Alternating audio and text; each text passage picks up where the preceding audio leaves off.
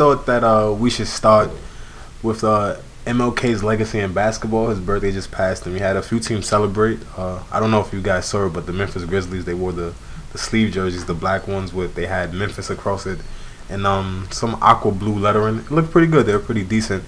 But I wanted to take this time out to talk about Martin Luther King, his legacy in basketball, his impact on the game. I think sports is one of the places where you see his dream manifesting. Absolutely. You have people of all races, colors, and creeds coming together as one. And I think he's had a real big impact on the game of basketball, just as you see the predominant players are African American. And I think that they carry the torch for him when you have players like Chris Paul, Carmelo Anthony, LeBron James, as we just saw recently at the ESPYs.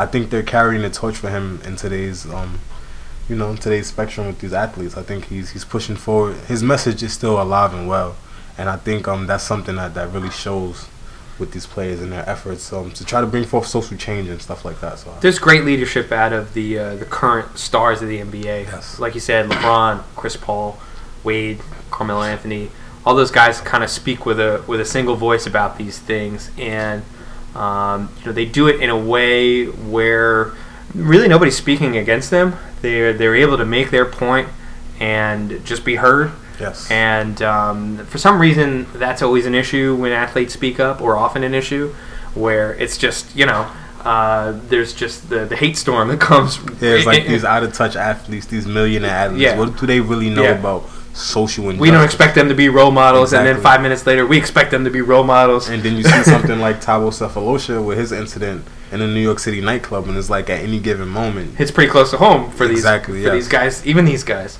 Yes. And like you said, it's a great example of how the game and professional sports in general has progressed much faster, I think, than probably the rest of society. You look at, Jackie Robinson coming into baseball. You look at even the super stars of yesteryear, like a Bill Russell, yes, or a Wilt Chamberlain. Yes. And even for Muhammad these guys, Ali, rest in peace. It still wasn't easy for these guys. I mean, you hear some stories from Bill Russell, and he dealt with some really rough stuff, even from the fans in Boston, and also in terms of these guys being able to be paid what they're worth. Yes. And being able to not have to work a second job in the summer and these kinds of things. So I think we, like you said, we're at a place in professional sports where that dream is starting to be realized, and I think it's a great leadership example for what we're going towards and Yes.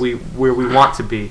And we love sports because they're fun, but also we do make big leaps there. Yes. And it's nice to see. Yeah, it's like nice to see the guys who are socially aware, who are not just out of touch, as I said before, who will take the time out and say, okay, well, we're not just gonna make these millions. We do have fans to give back to, and people who look up to us, who we do have to be role models for.